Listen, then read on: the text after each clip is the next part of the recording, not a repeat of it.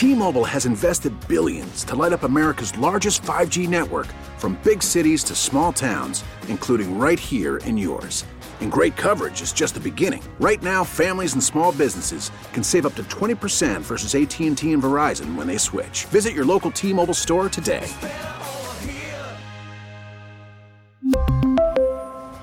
Plan savings with 3 lines of T-Mobile Essentials versus comparable available plans. Plan features and taxes and fees may vary.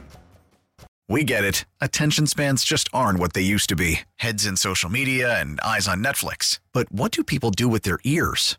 Well, for one, they're listening to audio. Americans spend 4.4 hours with audio every day. Oh, and you want the proof? Well, you just sat through this ad that's now approaching 30 seconds. What could you say to a potential customer in 30 seconds? Let Odyssey put together a media plan tailor-made for your unique marketing needs. Advertise with Odyssey. Visit ads.odyssey.com. There's a saying that everyone's Irish on St. Patrick's Day, and that seems to be especially true in Chicago. With its large Irish population, the city is awash in green-themed celebrations, including parades on the south side, north side, and downtown. Even the river is swept up in the revelry. The tradition of Chicago celebrating Ireland's patron saint dates all the way back to 1843, when the city hosted the first St. Patrick's Day parade for its budding population of just over 7,500. In the 180 years since that first parade, Chicago St. Patrick's celebrations have become an annual tradition, with only a few exceptions. Most recently, the COVID-19 pandemic canceled festivities, but back in 1890, it was something far more nefarious. It's the beginning of kind of what becomes known as yellow journalism and kind of tabloid journalism and sensational reporting. So it's everywhere. In this special holiday edition of Courier Pigeon, we explore Chicago's history of Irish secret societies by following a lesser-known tale of 2 men, Patrick Cronin and Alexander Sullivan. We'll also delve into how Irish Chicagoans have celebrated this holiday across the generations. I'm Mai Martinez, and this is Courier Pigeon.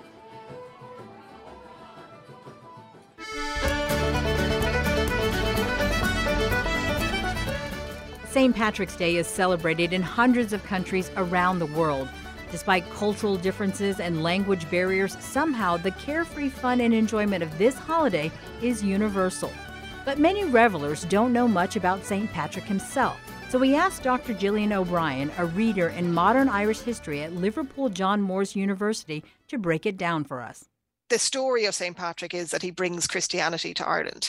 That's not strictly true from a historical perspective, but he brings Christianity. He doesn't bring Catholicism or Protestantism. And given kind of the troubles in Ireland that often pitched 2 different Christian factions against each other, there was a certain unity, something unifying about having just a Christian saint, which was neither Catholic nor Protestant.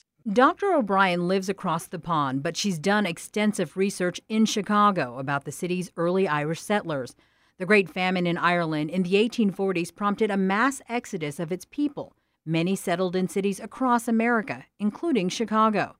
Longing for a taste of home, some of those settlers organized Chicago's first St. Patrick's Day parade, which was held on March 17, 1843. It's very early that they begin to have parades, but not parades in the way that we would know them. They have what were referred to primarily as picnics, where there'd be a bit of a parade, but it was mostly sort of an outdoor. And again, the word picnic isn't really about you bringing your own little picnic and sitting down, but it's kind of a bigger day, like kind of a fair. So they do have those from the 1840s onwards, and they become much more formalized by the time you get to the 1870s, 1880s, where they are organized by particular societies. And generally then as fundraisers. But yeah, there is an awareness and a presence of St. Patrick's Day in Chicago from very early on, when there are very few Irish. Dr. O'Brien was born and raised in Ireland. But during a trip to visit a friend in San Francisco, she spent 3 days in Chicago and found herself drawn to the city. There was something about Chicago that I really want a reason to come back here. So I applied for a fellowship at the Newberry Library, which is the most fantastic place to work. She was at the Newberry for a month, scouring through 19th century newspapers to see how the Irish were represented in those times, when one story caught her eye. I kept coming across this murder that had taken place in Chicago in the 1880s.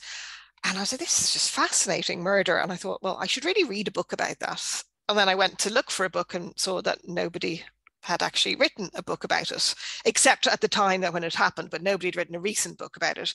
So I applied to the Fulbright Commission and said, I have this idea for a book. And they said, here's some money. And the Newbury Library said, you can come and hang out with us for a year. The book is titled Blood Runs Green, The Murder That Transfixed Gilded Age Chicago. WBBM podcast producer Ariel Ravenay talked with Dr. O'Brien to hear the story. For historical context, in the 1800s, rebellions rose across Ireland as its people revolted against British rule. Safe from harm, those who settled in Chicago sought ways to help their countrymen. Dr. O'Brien explains. What happens is in the Chicago of the 1880s and later, you have a lot of the Irish settling around Bridgeport in the south. And it tends to be that as people in that area get wealthier, they tend to move north. Lawyers and things like that, they tend to start moving up to kind of really around where the Gold Coast kind of is today. There isn't that much division in the 1880s because what you have in Chicago is this group called Clan na Gael, which means sort of the family of the Irish or the family of the Gael. And they're mostly united, though in every Irish sort of secret society, there's always division and people jostling for various attention. But they become involved. Their purpose is initially to fundraise in America and send that money back to Ireland where there's a kind of fight for Irish freedom. But they're not supposed to be doing any of that fight. They're supposed to be the ones bringing the money for the fight to happen, either in Ireland or in Britain. And this is very simplifying it a lot, but they get fed up with nothing happening. And so some of them decide that actually they need to take action. And there is then a big split in Chicago, particularly between those who want to actually run bombing campaigns themselves. And that's a group led by a very influential lawyer called Alexander Sullivan, whose wife is also a very influential journalist in Chicago at the time. So he wants there to be bombing campaigns, and he gets behind trying to blow up places in London, like the Houses of Parliament, London Bridge. They're not very successful because in every Irish secret society, there are spies. And so generally the British government knows what's happening. But the whole purpose of what they're trying to do is really controversial. So some of those in Chicago are totally opposed to that because they think that that's not their purpose, that's not what they should be doing, and also that they're actually risking civilian lives. And that's not part of what, there are legitimate targets, but civilians, like blowing up the London Underground, is targeting civilians, and they're not happy with that. So you get this split then in Chicago, and that ultimately goes on to become a much bigger split. And it comes to a head in the 1880s when this guy, Alexander Sullivan, he's quite good friends with the Catholic Archbishop, the first Catholic Archbishop of Chicago. And generally speaking, the church kind of is not massively in favor of this use of violence. But his mate is kind of like, yeah, you can kind of do what you like in Chicago. So Chicago becomes kind of the wing of the most virulently kind of pro-violence because they're not being put down by the church. But one of those opposed to Sullivan and his use of violence is a guy called Patrick Henry Cronin, and he's a medical doctor in Chicago, also a member of the same secret society, but he doesn't like this use of violence in this particular way. He's not that he's necessarily opposed to violence, but just how they're doing it. And he starts calling out Sullivan and says Sullivan is not only is he using violence, but he's also embezzled funds that were meant to go to Ireland and didn't go to Ireland, and creates kind of this big ruckus within the Irish American community in Chicago. Now, this is not sort of something that everyone knows. This is within this own group. He then gets expelled from that group, and there's a big kerfuffle. And then suddenly it all goes silent because he disappears. And he goes missing on the 4th of May, 1889. He goes missing. He's a medical doctor, so he gets called out to go to an incident in an ice house in Lakeview, which is way up north in Chicago. And it's not even part of the city at the time. He gets called out there and he's never seen again. Now, they pass about 90 doctors between, so he's not the closest doctor, So it's all like, why would they call to him? Anyway, his friends call the police. The police say, look, middle-aged, single man in Chicago, sure, they go missing all the time. Maybe he was having an affair and he had to leave, rapidly. All sorts of reasons why he might have to leave without telling anyone. So they sort of give a half-hearted look and kind of go, what's the point? No point in looking for this man. He's entitled to go anywhere he wants. And eventually, 2 weeks after he goes missing, a detective called Dan Coughlin calls a press conference, and all the newspapers gather, and he says, look, we've looked for him, we can't find him, the case is essentially closed. Off you go, find other things to talk about. And the very next day, two public workers discover the body of a naked, beaten man in a sewer. And they pull out the body, and it's Cronin. So this obviously becomes the newspapers sort of run with this story. Extra, read all about it. And the police now have to obviously investigate a murder, and they start to arrest people. And the very first person they arrest and charge with the murder of Cronin is the detective Daniel Coughlin, who was charged with looking for him in the first place. And then it turns out that Daniel Coughlin, plus a number of other people who they arrest and charge with the murder, were part of the same group, the same faction of Clan na Gael that Alexander Sullivan was in charge of. And Alexander Sullivan was the person who'd fallen out with Patrick Henry Cronin. So the newspapers just, it's not just Chicago newspapers, it's every English language newspaper. It's illustrations in things like Judge and Puck, all about the murder. Because it happens at that time where it's the beginning of kind of what becomes known as yellow journalism and kind of tabloid journalism and sensational reporting. So it's everywhere. It's absolutely everywhere. It's so much so that the dye museums in Chicago, they have waxworks of the dead man. They've got waxworks of the accused. They've the whole storyboard there. Cronin's funeral, when it happens towards the end of May, is the biggest funeral Chicago's seen since Abraham Lincoln's funeral cortege came through the city. About 40,000 people lined Michigan Avenue to see his body being brought to Holy Name Cathedral. And then another 20,000 went down to the train station, where they put him on board a train to bring him up to Calvary Cemetery in Evanston. So it's massive. It's one of the biggest stories. So the murder is huge, and it shines a light on a secret society. No secret society wants its business, across the pages of national and international newspapers. It's a huge, huge story. And eventually, at the end of the trial, 3 men are found guilty and sentenced to life imprisonment. The public are not happy with this. They wanted the death penalty. Everyone thought that these men were guilty. One of the jurors held out and wouldn't vote for the death penalty, and he gets run out of Chicago. Like, he can't stay in Chicago because he gets so many threats against him. Alexander Sullivan doesn't stand trial because, he didn't do it, but everyone believes that it was on his orders. So his career ends up going down the toilet. The police look like they're terribly corrupt, given, that one of their own is jailed for murder. There was a jury bribing case as part of this. So the judiciary look like they're corrupt and in the pockets of the Irish.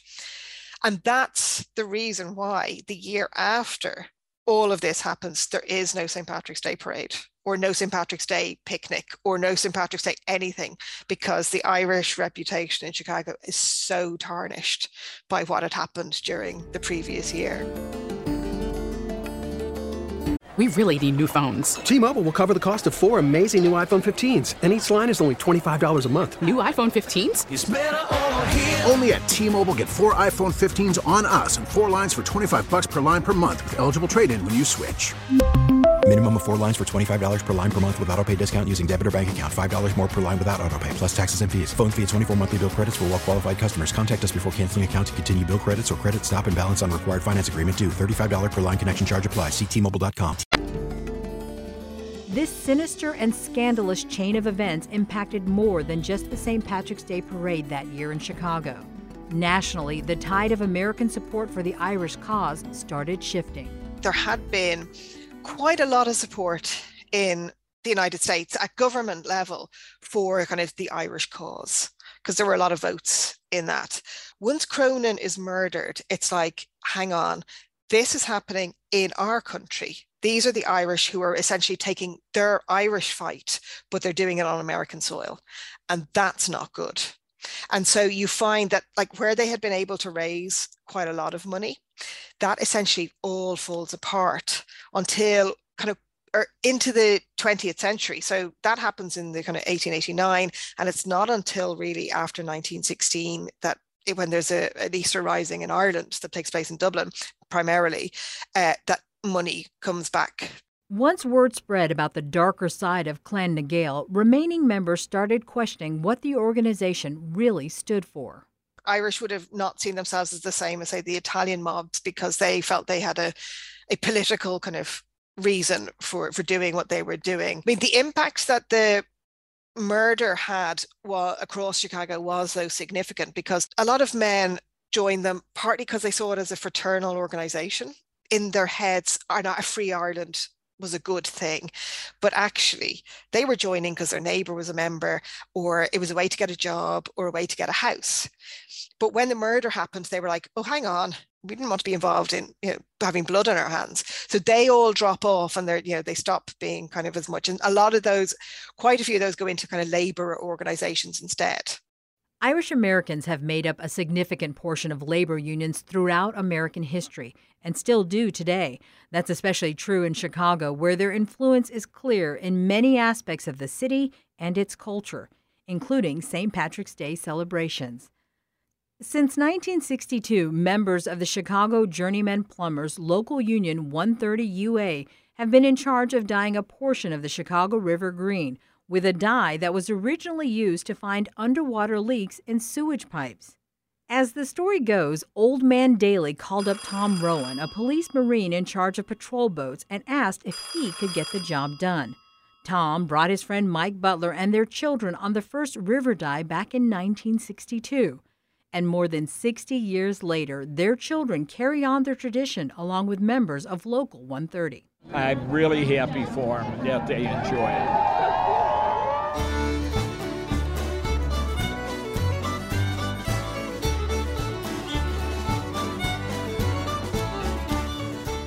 It's become a brand, just like, Mardi Gras.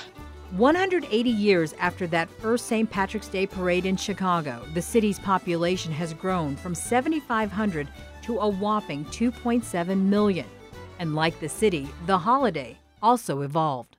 I think in the early days, most of those who would have been attending were either immediately from Ireland, having been born there and emigrated to the States, or they were the children of people who had a very close kind of tie.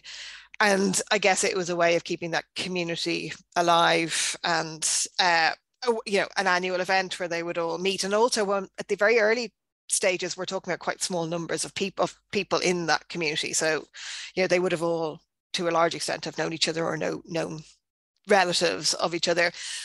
As it expands in the 20th century, I think it becomes a more commercial thing, and people are more and more distant from Ireland itself. So an awful lot of people participating will have never been to Ireland.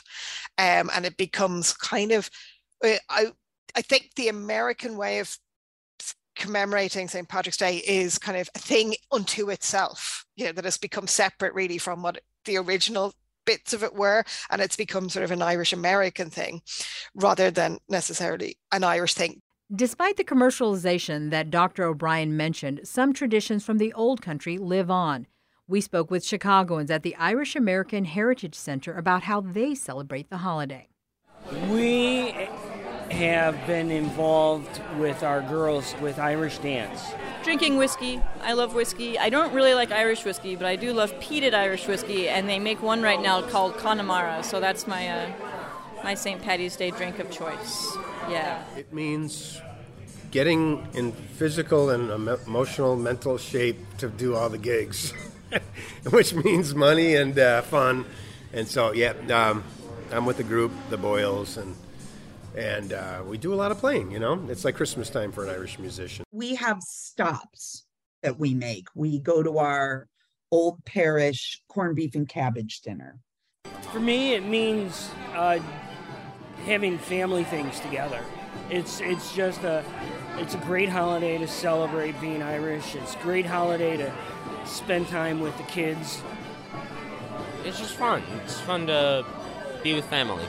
St. Patrick's Day may have started as a holiday for Irish Christians to celebrate their patron saint and cherish their family and homeland. But along the way, much of the world began to embrace it, evolving into the holiday we know today. WBBM podcast producer Jim Hankey spoke with Meg Buchanan, the executive director of the Irish American Heritage Center in Chicago, about what makes this holiday special to so many. You know what? It's fun. It's just a fun holiday for all ages. It's fun because there's costumes and music, so the littlest family members can get in touch with it. And even if you're not Irish, all generations have grown up celebrating St. Patrick's Day now. Who knows why it has taken such a huge national hold? But I know that in the big cities in particular, there were so many Irish immigrants, you know, and they started celebrating it within the community. But as their influence on city governments expanded and they became more accepted by the rest of America, you know, they brought it to everyone. I just think it's, you know, 100 or so years of repetition. It's the party for everybody. It's very welcoming. Thanks for listening to this special holiday episode of WBBM Courier Pigeon, our newest podcast.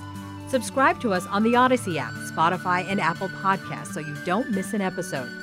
If you'd like to see newspaper clippings and other visuals from the events in this episode, check out WBBM Podcasts on Instagram and Twitter. WBBM Courier Pigeon is an original podcast production. It's hosted by Mai Martinez, produced and edited by Ariel Ravenay, Jim Hankey, and Lizzie Baumgartner. Written by Mai Martinez and Ariel Ravenay. Reporting for this episode was done by Ariel Ravenay and Jim Hankey, with editorial direction by Mai Martinez and Lizzie Baumgartner. Additional audio by Dalal Orfali. A special thanks to the Old Town School of Folk Music for playing some of the music heard throughout this episode, and to Dr. Jillian O'Brien for sharing her research. This episode is dedicated to the memory of Ariel Ravenay's mother, Jennifer Guidry. Thanks for listening to WBBM Courier Pigeon. I'm Mai Martinez, and may the luck of the Irish enfold you.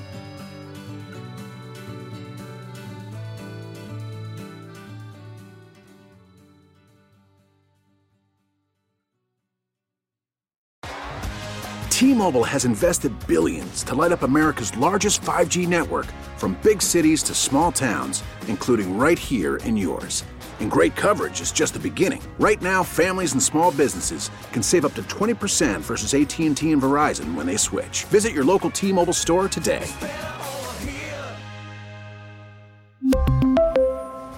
Plan savings with 3 lines of T-Mobile Essentials versus comparable available plans. Plan features and taxes and fees may vary. Protect your vehicle's engine with a full synthetic oil change and save with Mobil 1 at O'Reilly Auto Parts. Purchase 5 quarts of Mobil 1 full synthetic motor oil and receive a $10 O'Reilly gift card after rebate. See store for details. With your Mobil 1 purchase, you'll also receive 2 times points during O Rewards Bonus Points Month at O'Reilly Auto Parts. O'Reilly Auto Parts. Baseball is back, and so is MLB.tv. Watch every out-of-market regular season game on your favorite streaming devices, anywhere, anytime, all season long. Follow the action live or on demand. Track 4 games at once with multi-view mode and catch up with in-game highlights. Plus, original programs, minor league broadcasts, and local pre- and post-game shows. Go to MLB.tv to start your free trial today. Blackout and other restrictions apply. Major League Baseball trademarks used with permission.